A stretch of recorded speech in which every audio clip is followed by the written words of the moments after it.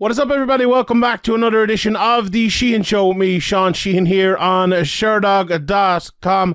And today we're going to be looking ahead to PFL's second event this year. But before we do that, we must tell you that BetUS.com is offering our listeners an incredible 125% bonus on their deposits for UFC Fight Night Font versus Vera. Use the code Sherdog and get $2,500 in extra money to make Fight Night even better. At BetUS.com, you can not only bet in each fight, but they have loads of awesome parlay bets to choose from too. Bet live during the fights and your winnings are paid within hours. Start the fight at BetUS.com. Use the code SHERDOG. Alright, everyone, let's get into the preview for next week. But I also want to do, maybe not a review of last week. I have another podcast. It might already be out at this stage, or else it's coming out kind of reviewing the weekend's action. I'll talk a little bit about PFL's fights in that. I want to talk about all around PFL in terms of what I think changed, just briefly here, but what I think stayed the same from last year as well, and what I would love to change. It was all very similar, I think, to last year. With PFL, you're kind of expecting something different. You're expecting a few changes, but we didn't really see it, which is not necessarily a bad thing, I suppose. If you like PFL, you'll be happy that they didn't change it. If you don't, you probably won't be happy. But look, in general, there's a lot of things I could pick out with PFL that I would love to change. But in general, I like the fact that they're a little bit different. You know, I like the fact they're not the same as UFC. They try to do different stats. Now, I'm not the biggest stats fan in the world, but they like to make it part of the show. They like to do, even with their judging malarkey, which I'll get to in a second. It is something different, and something different is what we need in MMA. We don't want to watch a UFC light production, and to be fair to PFL, that's something that they aren't. You know, with the format, obviously the fights, with the people kind of they have signed, and a few of the kind of the up and comers they have that go against the people they've signed that maybe we know, I think makes it very good. I also think one thing, and we'll see this throughout the season, and maybe it's a thing we will talk about as we go, but I think some of the signings they've made, especially one or two we're going to see on this card, and even Ireland's own Miles Price will be fighting Anthony Pettis in a couple of weeks. I really like their signings. I think their signings have been good. They've signed some exciting people, some people maybe who've been on the verge of the UFC, or maybe you would think the UFC might sign down the road. PFL have got in there first, and they've signed some of those people, and I think that's very good. So all in all, I think it's a good start to the PFL season. Now, a few issues I would have. The production at the start especially wasn't great. Over here, sorry, as I nearly choked to death there. Someone's been sent from the PFL to get me. But no, I'd be nice to them.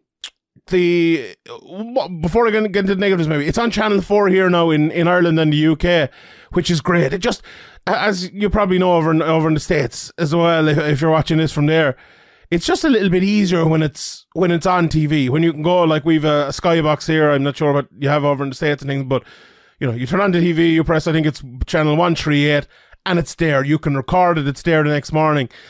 You could do that with Sky, you could do that with some Bellator cards. Like Bellator make it very, very hard and very difficult to know what's on and know when to watch it and know, just in general, they make it hard, and they have for years. Now some of them, like 3 or 4 cards a year, maybe a little bit more, especially the European ones, they're easy to watch here in Ireland especially.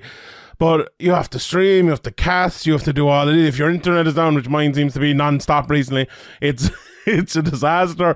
But PFL have made it so easy now. Now the prelims were online, which is fine. Everyone. Well, let's be realistic. We're going to have to deal with some of that.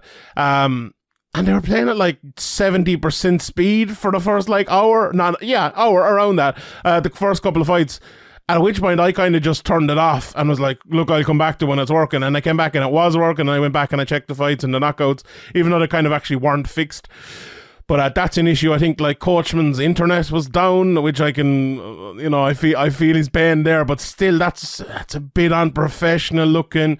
Brett Okamoto's microphone wasn't working at one stage. I think the ring announcer's microphone wasn't working. So those sort of things is not something you'd really associate with PFL, because I've always thought PFL have done things very, very cleanly. Like, okay, everyone's going to have one issue. Like Bruce Buffer's mic hasn't worked before, and but I'm not nitpicking here, but there were just so many examples on this opening card. And now I actually spoke to someone from PFL, and I pointed these things out, and they actually said, thanks very much, we'll fix them. And they, to be honest, they fixed them midway through the card, and they were grand for the rest of the card. But you know, it's something when you're reviewing the show, when you're talking about the overall production, because I did mention last week as well, I think their production is pretty good. That was one issue. I think they sorted halfway through the card, and hopefully going forward that won't be an issue again. Look, I'll just quickly mention the whole the judging thing as well. First of all, with the judging, they're in Texas, and I think all these upcoming cards are in Texas. That at first is going to be an issue with judging, because look, I could get into an hour-long rant here about this alone, but the judging in Texas is not the same as the judging anywhere else. They haven't taken up the same rules. They don't get the same level of judges over there. I think PFL are just using all Texas judges as well, so not bringing in the likes of, you know, a Chris Lee or a Ron McCarthy or a Sal D'Amato or a Brian Minor. No, that was the way it was last week. Maybe that will change going forward. We will see that way. That could be an issue going forward. That could be a real issue, and you know, you could have people shouting robbery and everything. It's a thing that could happen, and probably will.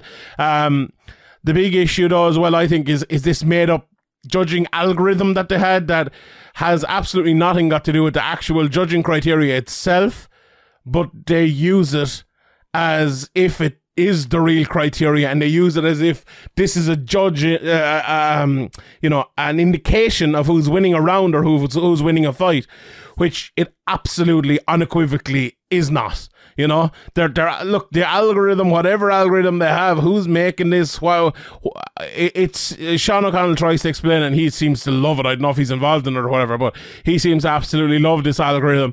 And the way he explains it, it has very little to do with the actual judging criteria, because he's talking about like top position and everything like this, which is, we all know, has nothing to do with the criteria. So that's a thing that is very weird, and you would never ever get in any other sport, and that's in a very negative way. I'm saying that. The example I use, if you're playing I don't know, two NFL teams playing, and the score is 21-3, right? And then that we know it's 21-3 because they got 3 touchdowns and a field goal or whatever it might be, right? That's how you get to 21-3. If someone's telling you, oh well, no, do you know, in our scoring criteria it's actually 28-14, you're like, well, it's not, because we saw them getting 3 touchdowns and we saw them getting 1 kick, so that's the scoring. Well, no, they had field position for 70%, so they actually get another 4 points. And this team actually, well, they returned the kick and they went 30 yards, and you get 4.3 points for that. It's like, it makes no sense. That's not how you score in American football, you know? That's not how it works. It's literally the exact same thing as what I just said there. It's ludicrous, and the fact that they're using it is beyond ludicrous. I understand, as I said at the start of this, I understand them wanting to be different, and I appreciate them wanting to be different, but that is not them being different. That is just making up nonsense and putting it out there. You know, the commentators putting it out there as if it is something we should actually listen to and take heed of. It's ludicrous and beyond ludicrous altogether. But look, that is my kind of thoughts on the first week of PFL in terms of the production and everything like that. Overall, I would give it a strong, you know, B-, C+ with a lot of improvements still to come. But let's talk about next week's card. And before we do that, I must just tell you again quickly that UFC Fight Night Font versus Vera is more fun when you bet at betus.com. Use the code SHERDOG and then get an incredible 125% bonus up to $2,500. Font at the moment is a clear favourite, so get in now or choose to bet via TKO to increase your winnings. At betus.com, you can make the fights even more fun by betting throughout the fights. Start the fight at betus.com and use that code SHERDOG. Right, PFL number 2. There are some very, very good fights in this, some new up-and-comers. I talked about some new guys that they've signed, and I'm looking at some of them here. Even kicking off the card, Alejandro Flores versus Saba Bolaji, 20-3 versus 14-2-1. That should be a good fight. Then you've kind of the older crew of fighters as well. Shaman Moraes against Boston Salmon. Boston Salmon's only 11 fights, I think, into his career. You'd think he's been around a lot longer, but that I think that's a good fight. I think that's a good banger of a fight there. You have Ali Asayev as well. He's 9-0. He's coming back. He was the champion of PFL in 2019, wasn't it? Yeah, because they didn't do it 2020. 2020 version of the of this. Denis Gostilov as well is on the card, and he was a semi-finalist in the last 2 years, so 2019 and 2021. But Isaev is fighting Kilsin Abreu, who's 20 fights into his career. It's a good matchup, but it's like, I was very impressed last year with Bruno Capiloza, who is headlining this card, who we'll get to in a second. I think it'd be very interesting. Obviously, Isaev wasn't on it in the tournament last year. He hasn't fought since he won the tournament back in 2019. So maybe that's a very exciting matchup we see towards the back end of the season, or maybe in the season. Who knows? I must ask someone, but I don't know. And maybe this is this is my own fault, but how did they make the matches? Like, did they just decide? I was talking to someone yesterday about it, because it was kind of bugging me, but I didn't actually ask someone from PFL, and maybe I should do that. Like, did it just like match make normally? Did they decide like halfway through the season, oh, this guy's going to fight this one? Like, why could Isaev and Capiloza just meet like their next fight? I don't know. I don't understand how that works. But anyway, still, we'll see how that goes. The heavyweights are really kind of kicking into it this week. We've Henan Ferreira against Jamel Jones as well. And Gostilov is fighting Sam Kay, who is 8-5 in his career. He obviously has never fought in the PFL before, but he has a lot of fights over, and I think he's over is he in Australia or somewhere like that? So it's hard. I haven't been able to find too much of him. Not the best record in the world, so you wouldn't think it's going to be the toughest matchup in the world in terms of Gostilov here, who's done well over the last few years. But I think that heavyweight division is not bad in PFL, honestly, and I really like Capiloza, and I think he's going to do well. Obviously, we'll talk about that again in a second. I might as well talk about the other heavyweight fight while we're on it. Ante Deja versus Matthias Schäffle.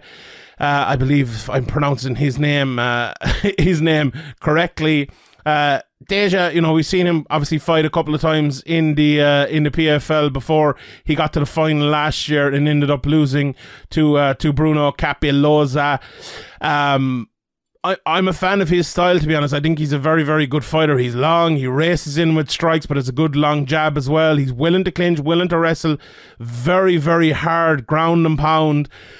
As well, for a guy fighting out of the Croatian or Dutch kickboxing style, he can do it all. I think he's a very, very well-rounded fighter, and I think this matchup against Schäffle is very, very interesting. I watched a bit of Schäffle. I'm pronouncing like the golfers, like Schäffle, Matthias Schäffle.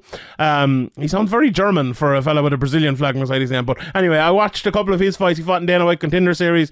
I describe him by looking at him as a glitchy counter striker. He's one of these guys like, wait, not him, boom, he hits you like that.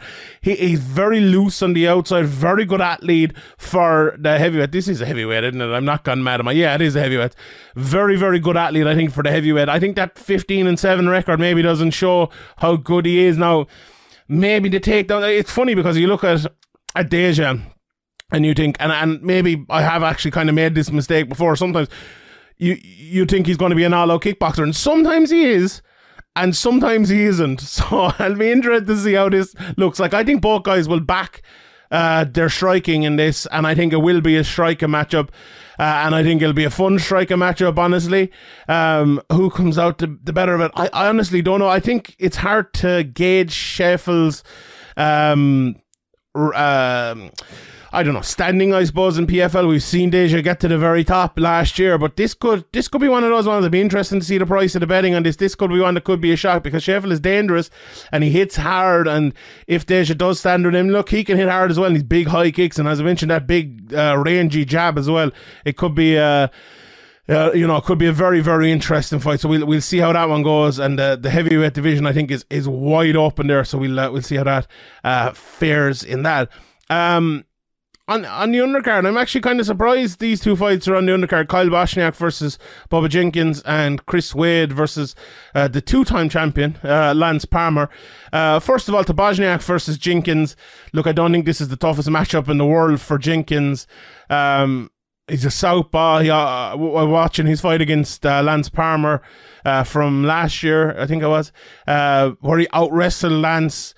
Very, very effective wrestling, very effective ground and pound as well. Although he's one of those guys, right, who just does enough with the ground and pound to have enough control, if you get me. And I think his ability to control guys, like if you can control Lance Palmer the way he did last year, you can probably control most people in the world with your wrestling. I love how effective as well his striking is. You know, Bubba is a guy who we've talked about before. I talked about him a couple of weeks ago when he was fighting over in or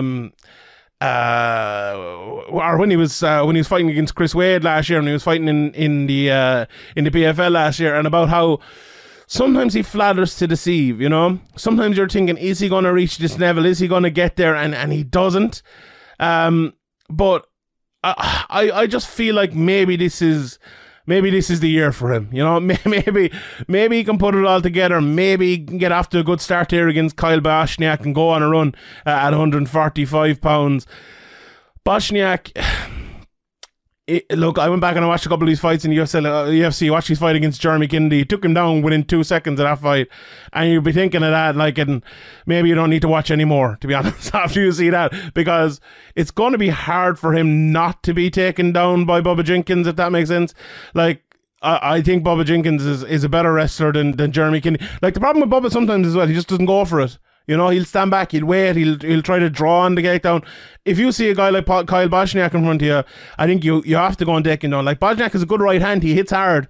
He'll bring him, or he'll make issues for him in that way. But I think in the wrestling realm, I think Bubba Jenkins can absolutely dominate there, and I think he should. I think that's what he should be doing, and I think that is the sort of fighter that he needs to be in this one. Then for Lance Palmer versus Chris Wade, this is a very interesting matchup as well. Palmer too is a southpaw. He's a nice outside leg kick, but he's a wrestler. We all know that, heavy wrestler. Everything he looked for is wrestling, and when Bubba Jenkins out wrestled him there last year, there wasn't really much he could do outside of that. Now he is a good fighter and he can fight everywhere, but predominantly a wrestler. Whereas Chris Wade, I think he's a wrestler too, but he's added a lot more to his game. I think he kind of kicks more than he punches at times, which means he will end up in a wrestling match a lot of the time, especially if you're fighting someone like a Lance Palmer who will catch one of those kicks. But if he can land 3 or 4 of them first of all and do enough to stay away from the wrestling, it could be good for him. He's really strong, like a bull. He's a bull strength in him. Very good, not a very good striker, but a good striker who's willing. Look, you go back and you watch Chris Wade's fights, and he's usually more willing to throw than his opponents. And I think a lot of that has to do with his stability, with his wrestling, and with I suppose his confidence in his wrestling. So that's an interesting matchup. I'd be interested to see who can win the wrestling matchup. I think Lance Palmer might be slightly better. Now, I don't know what I'm basing that off of, really. It's a call that I just feel, having kind of watched both of them. And it's one that I suppose we will find out very, very quickly. I think on the feet, I think Chris Wade wins that fight, honestly, but we will see how it goes. I mentioned Gostilov, really looking forward to seeing him coming in here again. Can he go that one step further this time? Last year he won his opening 2 fights, then lost to Deja. The year before that he won 3 fights and ended up losing to Isaev in the final. So he's a guy who's there or thereabouts all the time, and he's fought some good lads back in the day, James McSweeney, Brett Rogers, Mike Kyle, so he's on the cusp. He's always on the cusp, and if someone slips over or someone gets injured or something, he might be the next guy coming through. So I'm looking forward to seeing where he goes and what he does. Henry Fahea as well against Jamel Jones. Fahea 8-2 now. He beats Stuart Dawson, who we'll talk about in a second. Last time out in the last season, and he's some good wins. He beat Jared Vandera, who we saw fighting a couple of weeks ago, and it'd be interesting to see where he goes this year. He's a lot of knockouts in his time, and Jamel Jones, who he's fighting here, is I suppose you could call him a squat enough heavyweight at 6 foot for this division. He obviously got knocked out by Capelloza last year, but has a win over Abreu, who was on the card as well.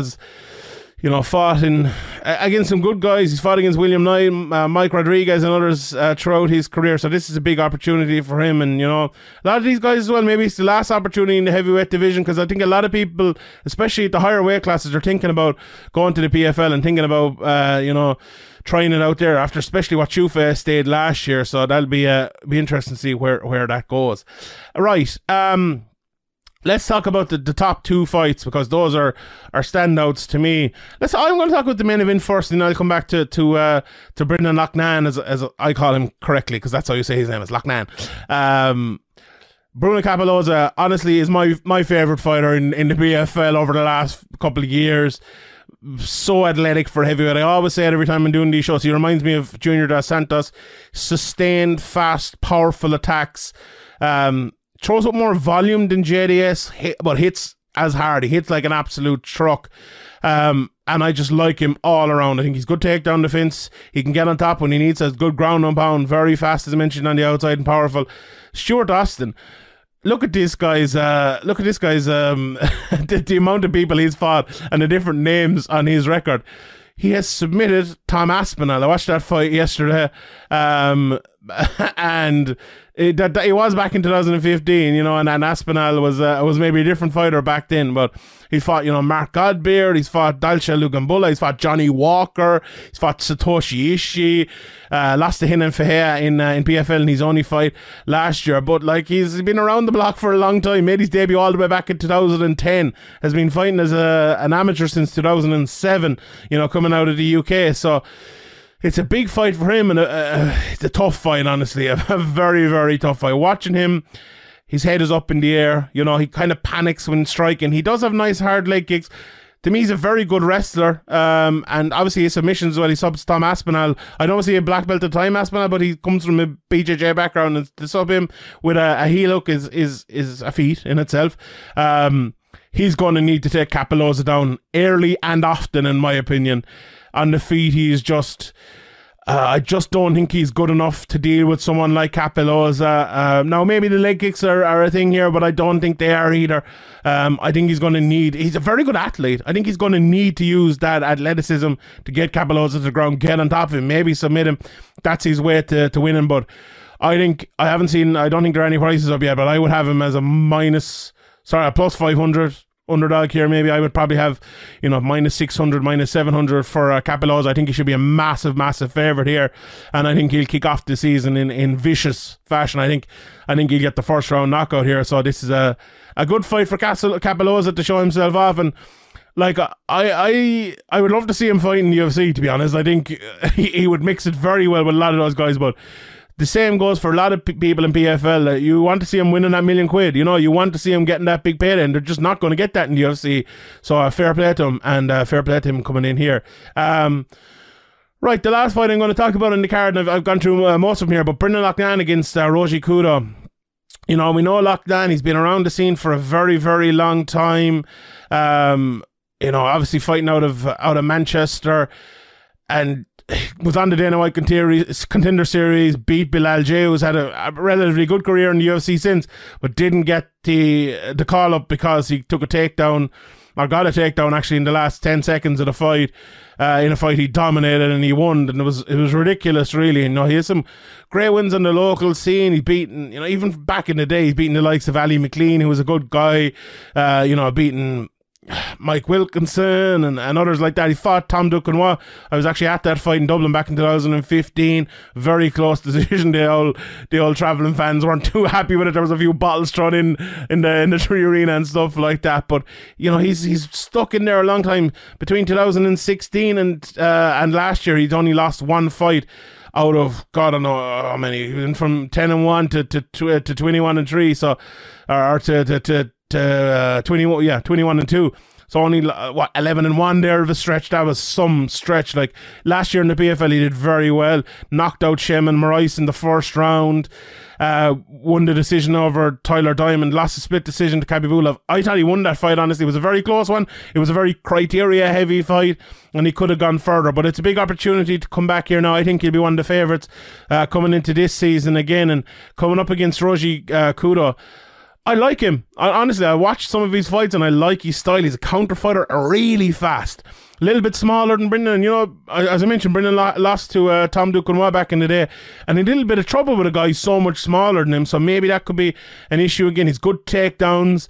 Does Kudo, look, you would expect Loughnane to be a little bit better. Loughnane is just a very good fundamental fighter, good jab, seems to have added more power to his game as well over the last while. He has a few takedowns, he can do it all, really, fighting. I know he trains over in Thailand now in different places as well, but he's trained a lot with Dominic Cruz at his gym and in other places as well. So Brendan's a very, very good fighter. A lot of time for Brendan, but Kudo has as well. And haven't never seen him before. Gone back and watched a couple of his fights.